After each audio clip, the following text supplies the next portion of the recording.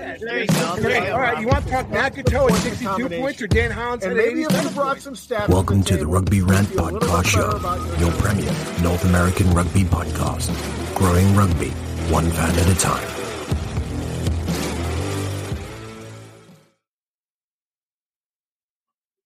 Welcome back, rugby fans. You're here with the Rugby Rant podcast team for episode 137. And on this occasion, as per usual, we're going to be talking more about Major League Rugby and everything to do with rugby across North America. Joining me is, of course, my cohorts. You got Rob, the Hammerschmidt, Scott, the Big Guy Ferrara, and I, and Ty, the Saffron Braga. Welcome to the Rugby Rant. When we pick up the ball, we also pick up a legacy. A legacy that stretches beyond your current team. A legacy built on the backs of those who came before you with hard work. And for those who will come after you, we promise it won't be easy. But we'll be there, supporting you on and off the field.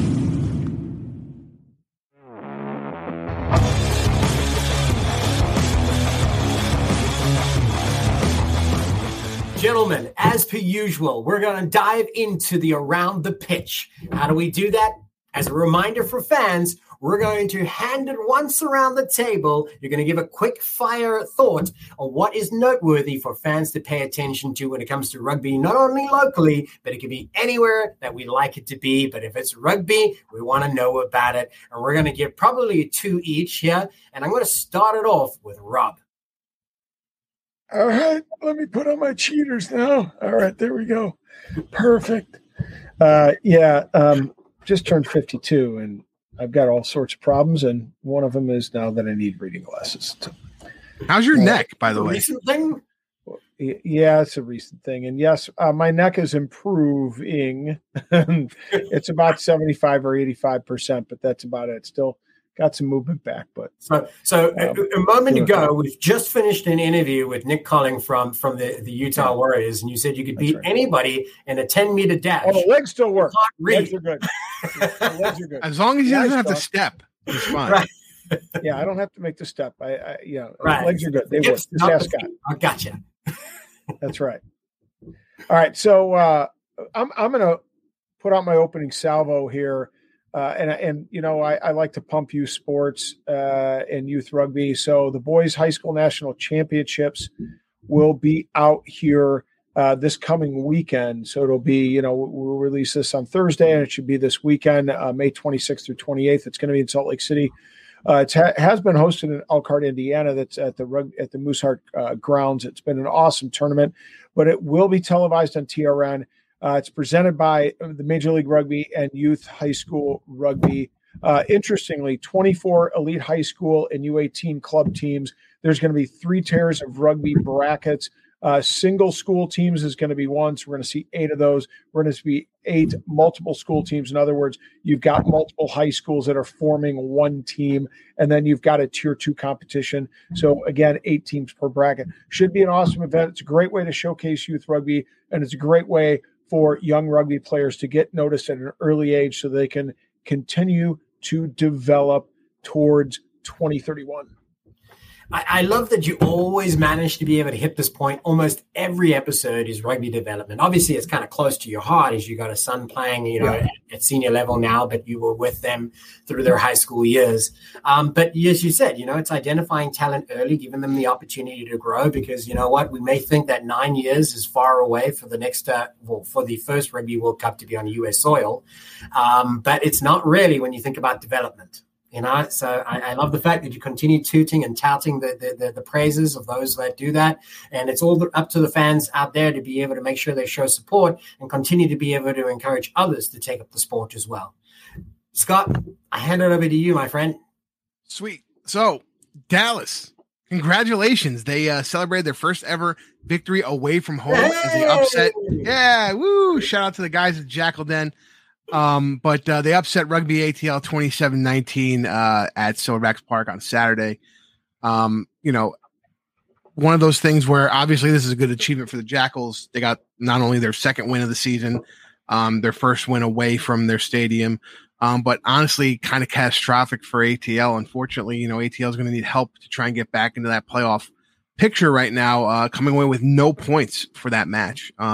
Didn't hit the bonus point for either of the bonus tries or coming in close on a loss.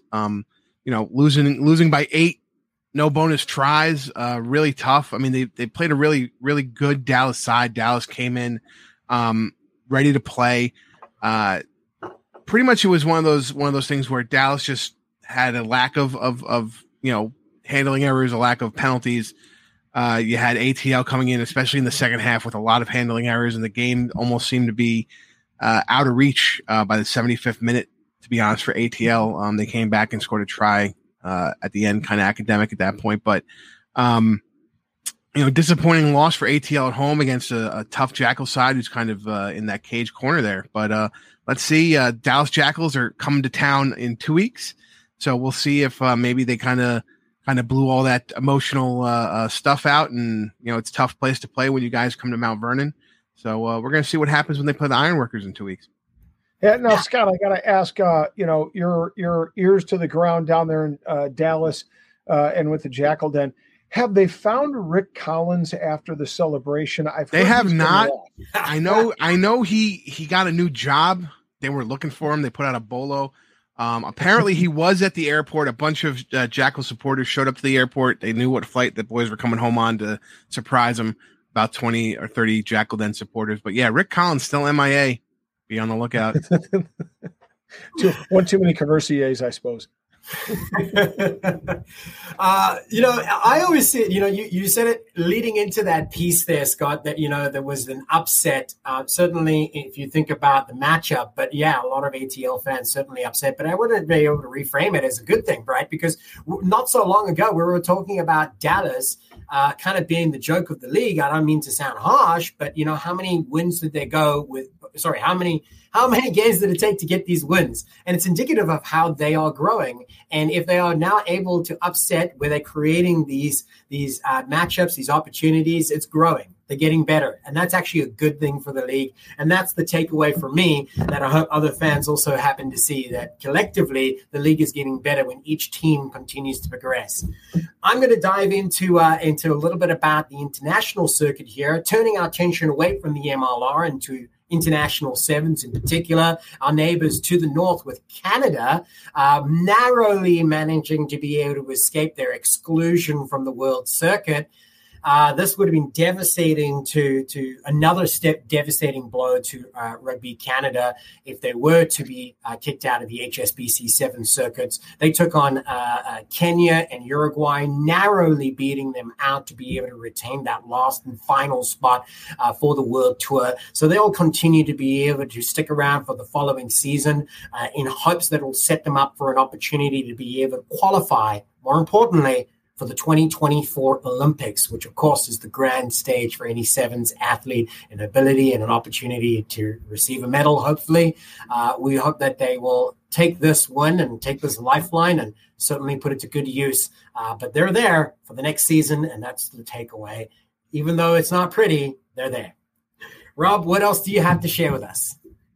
Yeah, well, I decided to don the Hounds hoodie in honor of these next two guys. I want to throw a congratulatory shout out to Tinashe Machena and Nick Taylor, both products of Lindenwood University, friends of my son.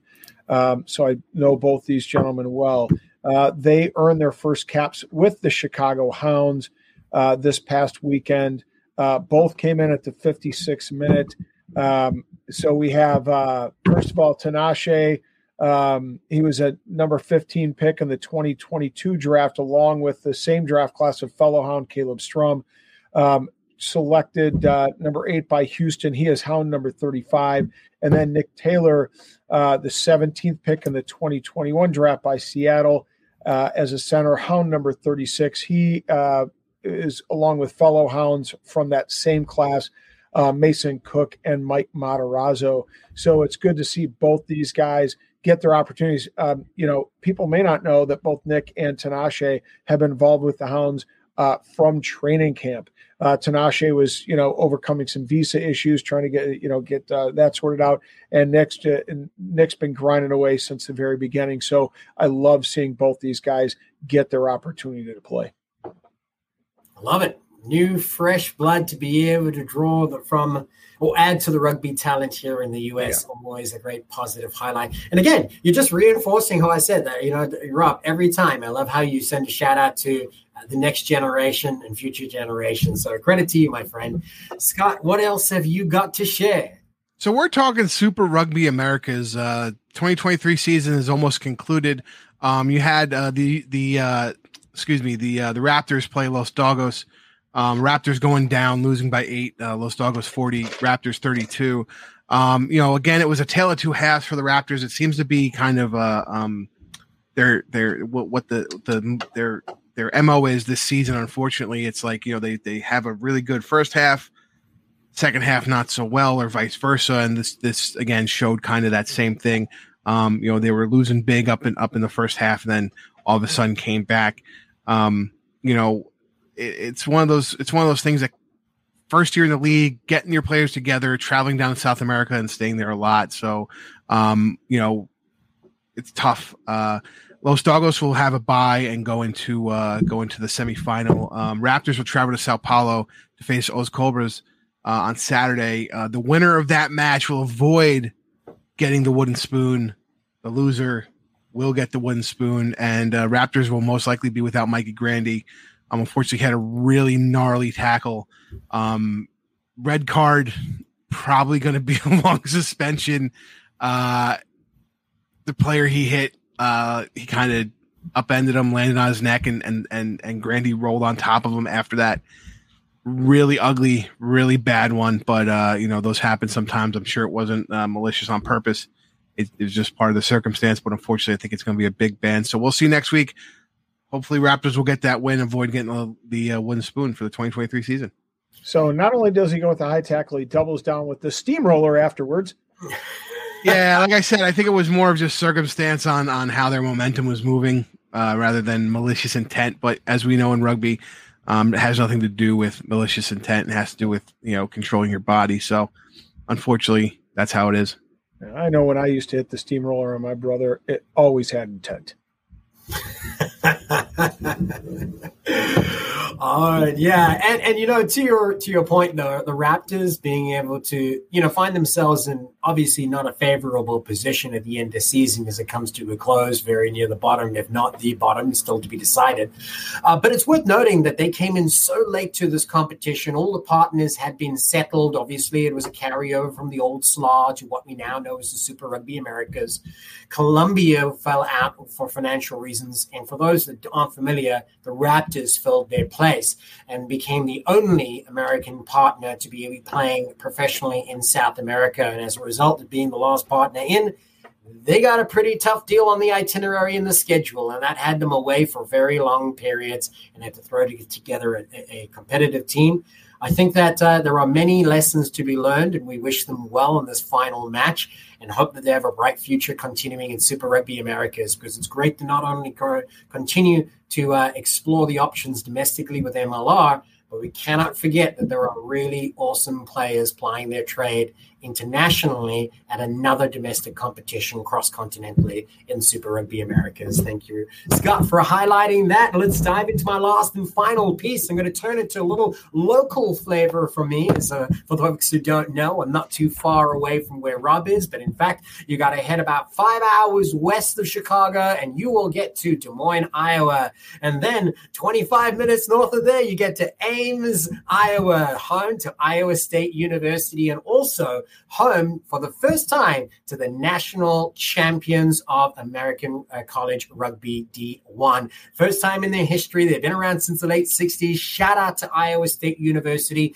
Have made major steps forward to be able to develop their program and reach even greater heights. We hope to be able to see that continue as another great partner in the Midwest. And certainly we will see it filtering into other parts around the nation, as many of those talents could be applying their trade elsewhere in the near future. So pay attention to college rugby. There's a lot of great stuff happening. Pay attention to high school rugby. The next generation is out there, and they're ready to be able to take the helm.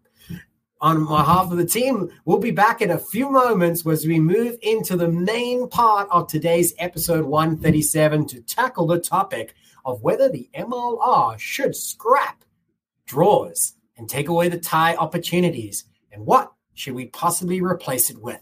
We'll be back in a few moments after we hear a few words from one of our partners. Tighthead Brewing Company is not just Chicago's premier location to watch rugby and enjoy quality ales and lagers.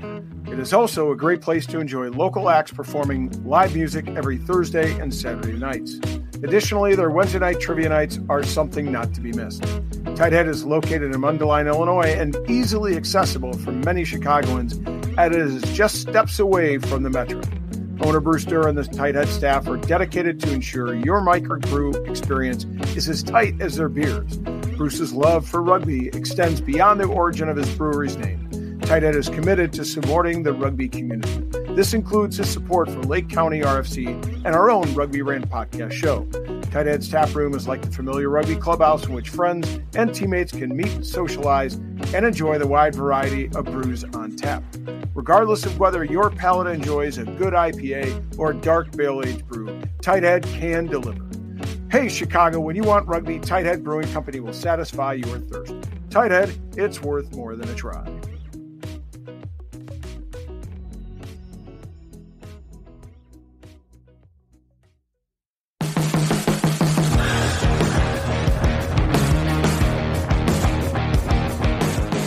Welcome back, rugby fans. As we promised, we're here to be debating the next and interesting topic, because this was brought into relevance, gentlemen, again this week with another tie. And this is, we were discussing it between ourselves before. I'm not even sure how many ties we've recorded. I'm sure somebody out there can tell us, and they should drop a comment below. But it's James fair Daly. enough. We've had quite a few. Well, I was going to say James Dealey would probably know, but I think I have the number. We had two this season thus far, no ties in 2022, one tie in 21. I can't even talk about 2020 with a 5-week shortened season.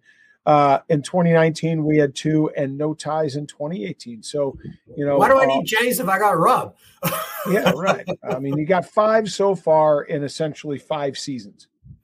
So at least one a season is what we're averaging, right? Yeah. Now, that might to some people not be an issue at all, right? Maybe it adds to the excitement, the drama, the change in the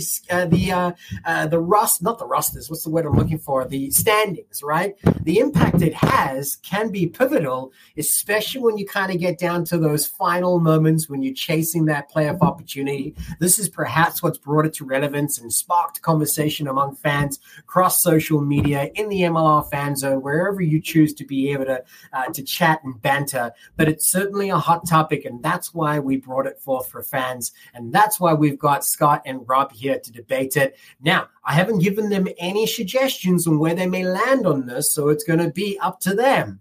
We offered Rob the first chance to speak in the Around the Pitch piece, so it's only fair that we offer it to Scott to be able to open us up here. And before you dive into it, a reminder for folks tuning in, Scott and Rob are going to decide through their rant whether they think it should stay, whether they think it should go, and wherever they may land, I'm still going to ask them, if there is a solution, what could it be? So, Scott, the floor is yours. Let's get hot, baby. So this might be controversial. I like the tie. I not that I'm a traditionalist per se, but I do feel if you didn't do enough to win, you don't deserve to win. There shouldn't be extra time to win. I understand, obviously, in a match where you have to go in and have a winner playoff match, maybe if a tie is going to change something the last week of a playoff run, maybe we have different rules for that. But honestly, if you didn't do enough to win, you don't deserve to win. And if you're a team that maybe has a little bit of a lesser depth of roster or depth of talent, why should we give the other team extra time to try and beat you out if they didn't do it in the first 80 minutes? I just don't understand it. And I'll bring it to the NHL. I'm not a fan of the way NHL does overtimes. Again, not only do they do an overtime period, during the regular season, going into overtime and then going into, the overtime's 3-on-3 now. and then, going into a shootout. And that just means, okay, great. We're going to have an individual come in to decide how the game's going to be decided and get those extra points. And yes, you do get the overtime loss point or whatever. But again, why are we just giving a team that maybe have momentum or has a better roster or is having a better night another chance and another chance and another chance? Again, if you didn't hit it, there's nothing to do. There's nothing to say. You didn't play well enough to win. You didn't beat the other team. You missed a conversion. You had handling errors. Maybe you should have dotted an automatic 7 instead of giving your buddy a shot at the conversion. Whatever the case may be. Maybe you ran out of time and you were, you brought the ball into touch, at the death, and you shouldn't have. You can't reward people for tying, right? And that's what it would do. It might reward somebody for having one spectacular play in, let's say, a 10-minute overtime period. And why? When the other team fought so hard to maintain that score, it just doesn't make sense to me. I know it would probably be more fan-friendly. I know it would be more exciting and yada, yada, yada. But realistically, if you didn't do enough to win, why are you getting those 4 points? So I'm going to throw it back to you, and you touched on it for just a moment. But of course, that's what fans will say is, well, Scott, it provides such great entertainment value. What do you say to those people? Well, so does a tie. I mean, my point is that you think guys are going into a tie going, we're tied right now. Let me just kick the ball out of bounds so I only get 2 points. Yeah, I mean, right. when you're coming down to the wire and you're coming down to that last play, that play at the death, you're going to see a little bit more creativity. You're going to see a little bit more open flow Southern Hemisphere rugby, in my opinion. The tension inside it is palpable, right? Exactly. You feel the energy, and sometimes those are the most exciting moments, regardless of what the result is. It's and I get what you're saying. It can provide just as much entertainment value as having an extra 10 or whatever they might decide. And again, we'll circle back around to that. So to your point, though, we're going to sum it up. You're not in favor of changing the tie rule, or at least ending in a tie. You're in favor of keeping it because it's a measure of the battle that both were equal to the opportunity. Neither did a good enough job, and neither of them did a bad enough job. And because of that, it ends up actually providing great entertainment value, especially in those final moments when, both of them are fighting right to the bitter end. That I like there. Those are great takeaways. Let's hand it over to you, Rob, to take it away. Yeah, well, I know fans like to see sparks fly between Scott and I, but quite frankly, Scott came to Chicago, and the true Italian fashion. A treaty was made. Together. We broke bread. I'm not going to say we wrestled in the nude, but we might have wrestled in the nude. Right. There was olive oil involved. We had a good old fashioned sit down, and we made our peace. So I'm going to have to agree with Scott on this one. I mentioned as we started the segment that fact that there's been 5 ties in the 5 complete seasons that we've had. I mean, when you think about the fact, I think there's 96 regular season matches in a season, and we're getting on average of 1 per season. That's like 1%. It's so minuscule. Why bother worrying about 1% of the games? To Scott's point, if the fun is watching a team try to win in that last minute. Remember that the final hooter, unlike in football and basketball, the final hooter is not defined, right? I mean, yes, there's a final whistle. Clock goes to 40, for the second half, but the game still marches on until the ball goes out of bounds or something, goes into touch or whatnot. So there's still opportunities to play for that win. And that part's exciting, right? When you got 2 teams that are trying to win. You're playing on that borrowed time, even after the whistle, Exactly. In that red time there, as we often see on the timer. Right now, 2 points for a draw versus 2 points for a win. I mean, the emphasis is on making use of the possession, like I was talking about there in the final minutes. And let's face it, if you're the other teams in the conference that have won a match, right, on the weekend, and you're watching, let's say, the last match of the weekend, 2 teams duke it out, and one of them's, both of them are in conference, and one of the two is going to get a win because you're going to play extra time no matter what to guarantee the win, I would be kind of disappointed. Like, right, hey, I did my job, right? These 2 teams in tied in regulation. Why should they be one of the 2 be granted an opportunity to get the same amount of points as me when I put up the points and I did what we did what we needed to do as a team. We're giving them an opportunity to get points, and to me that's unfair. Right. And then finally, there's a lot of frustration when people look at American sports. There's a lot of frustration in the NFL with the tiebreaker. I don't really think a lot of NFL fans have truly ever been a fan of the tiebreaker. Scott mentioned in the NHL, they're shifting, they're putting a runner on second, I think, in the MLB for the first time. We're manufacturing ways for teams to try to win, right? And it's unnatural. Let's just leave it at a tie. You get 2 points. You came up short. You got to do better next time. Right. And, while we're on the topic of comparing it to other sports, let's think of some of the others. NHL was a great example a moment ago. And let's expand it to soccer, right? The point scoring system is pretty simple. Put it in the net and you get 1 point, right? So you have very seldom score lines that resemble rugby scores. And why do I bring this up? Well, because there's far more opportunities and more ways to be able to put points on the board in our game than in other games that require draws. Now, you brought up the NFL, and you said a lot of people aren't fans of it. Again, fans can tell us if they do like it or if you think it should be borrowed. Tell us. Drop a comment down below. Follow us online under the handle at Rugby Rant Pod. We welcome your criticism of anything we say. In fact, we enjoy it. So why do I bring that up, though? It's because the crux of what I'm trying to be able to pull out from there is, as you pointed out, Rob, and likewise with Scott, there are plenty of opportunities through 80 minutes to be able to put points on the board. A missed conversion could separate you, or a converted conversion, a penalty kick, anything of that nature, a drop goal. In those moments, drop goals probably would not be used in the way that we love them so much if it wasn't for those borrowed minutes after the whistle that are game finishes and provide the drama that we all come to love. I think of the 1995 Rugby World Cup, right? Jeez, blasphemous. I said that. Split those words out of my mouth when I say about South Africa's win and confusing it.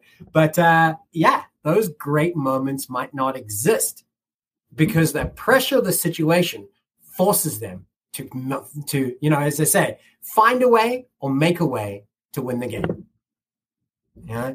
So here's the interesting thought, though, and I want to throw it back to you, gentlemen. I started with Scott, and I'm going to throw it to you, Rob, first.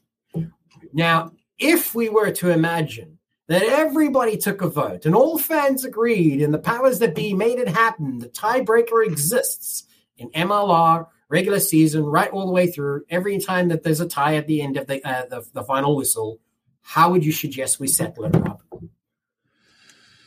Yeah, I thought a little bit about this, and my initial response is to kind of play, two halves and, and give an opportunity for the teams to hash it out in the two halves. But and I kind of modified that. I think what I would do is give each team to start a 5-minute half, and there's two halves that will both be played out.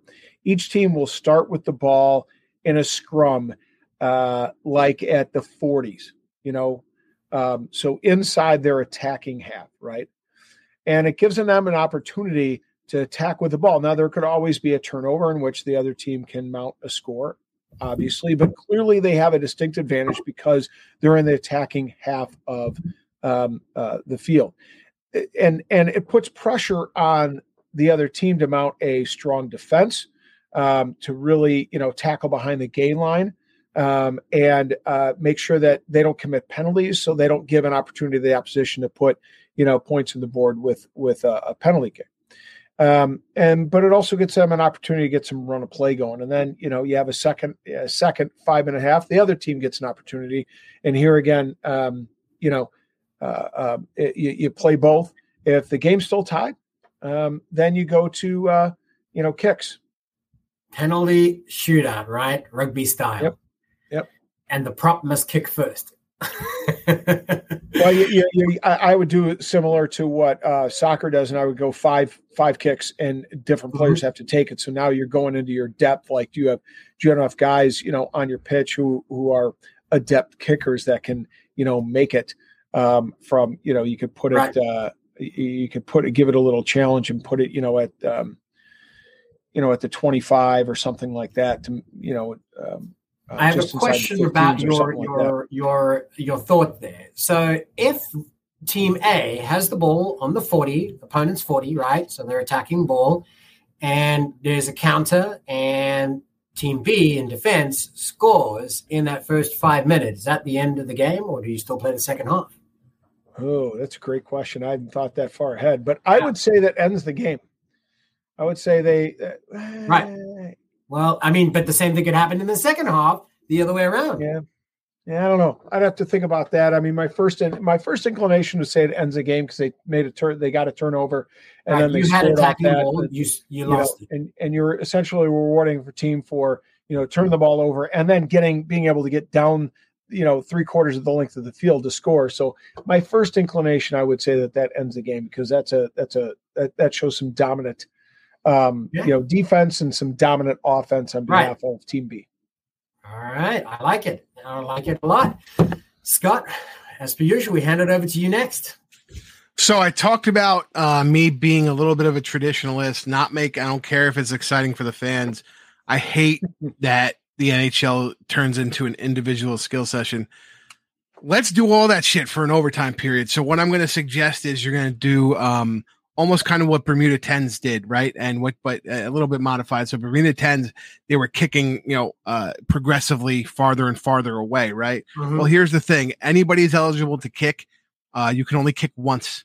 And you can still, I think Rob is fine that, you use the first base 5 to figure it out.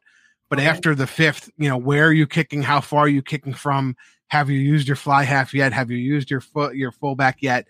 And after that, you figure it out, because the other thing is we're talking about one of the things that Rob, you're going to play a whole nother 2 halves, and then you're going to go into penalty kicks. And then all of a sudden, all those rules that we created to speed up the game go out the window, So why don't we create something that's a little more hectic, a little more manageable, a little more fun? And like I said, all 15 guys are eligible. And once you can't kick again unless you've kicked through, and you keep incrementally bringing that ball back, let's say 5 meters at a time.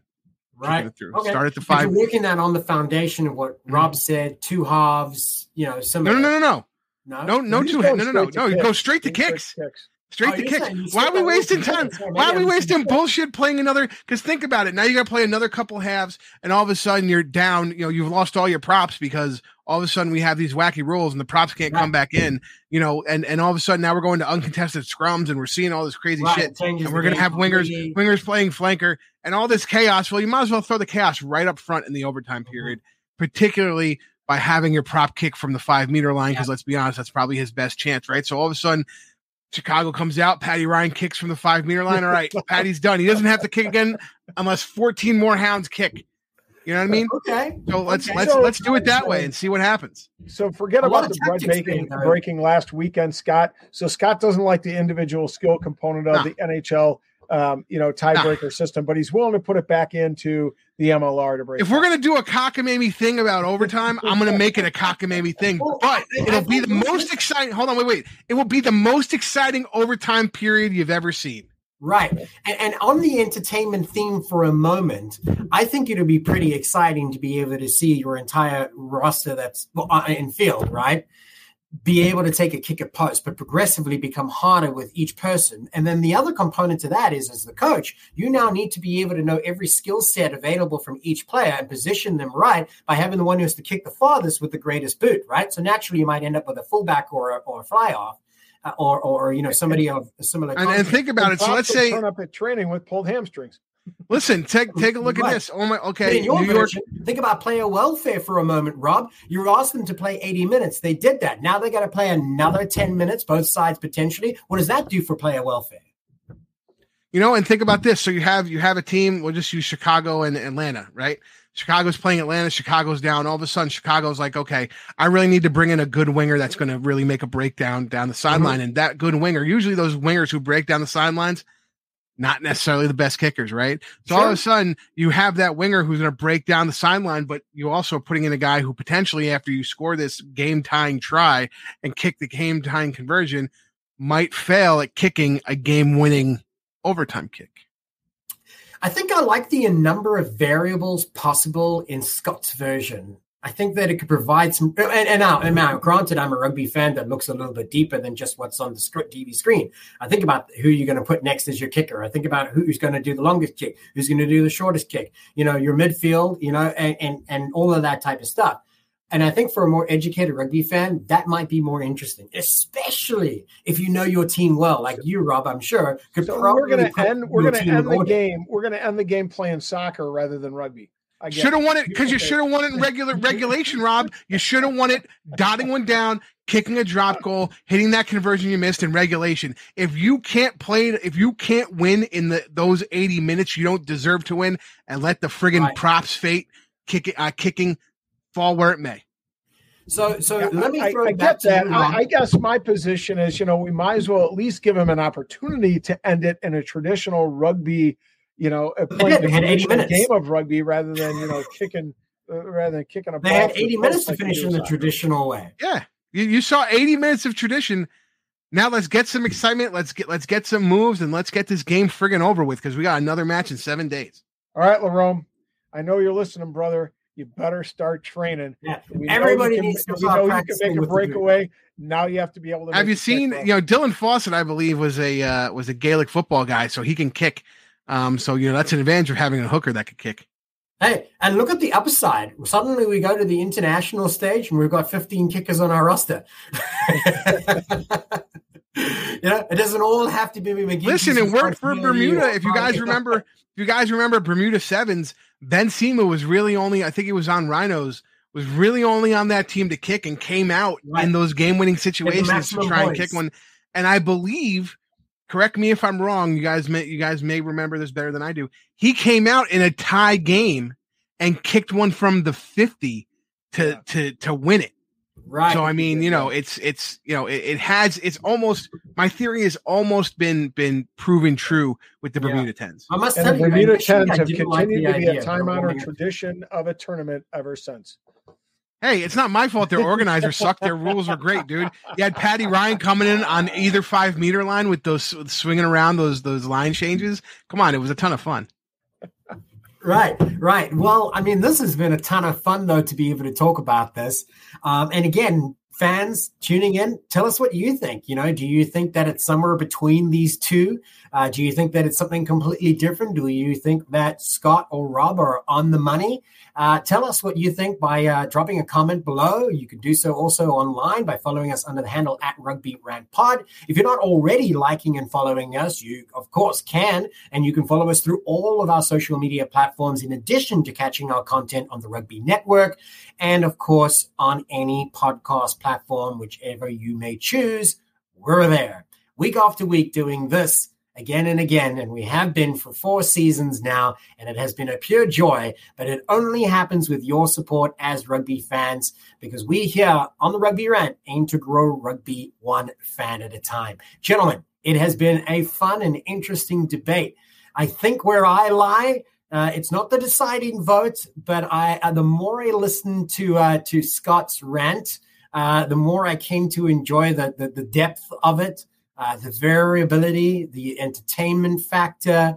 And I think that a point goes against Rob's concept just on player welfare. When you've got rosters that are already thin in the MLR, struggle with depth, we already see the struggles through the regular season. And to ask them to do an extra 10 minutes, possibly even if it's only 2 times the season, as it has been, is still probably too much to risk. Yeah, go join Rob on the struggle bus there. I can't wait to see all the Charlie Browns end up flat on their back after trying to kick a ball that's not used to kicking. Probably right? Somebody's going to twist their ankle or something, and that's probably going to provide more entertainment. That's better than an HIA in the extra 10 minutes. And the rant continues. Yeah. Gentlemen, it's been a blast as per usual. I love what we get to do, and we do it each and every week, and it's become a part of my life and a joy to it. But I think that every rugby fan can feel the same way, that what we do with rugby is just for the pure joy, and we'll continue to do that as long as everybody enjoys it along with us. Gentlemen, thank you very much, and thank the fans at home for episode 137 of the Rugby Rant podcast show, and we will continue to see you at the next.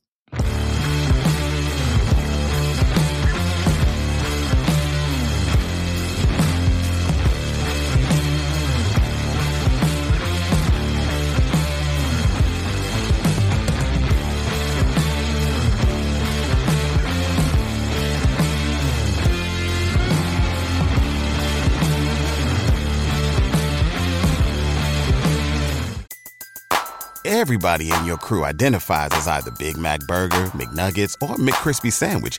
But you're the Filet-O-Fish Sandwich all day. That crispy fish, that savory tartar sauce, that melty cheese, that pillowy bun. Yeah, you get it.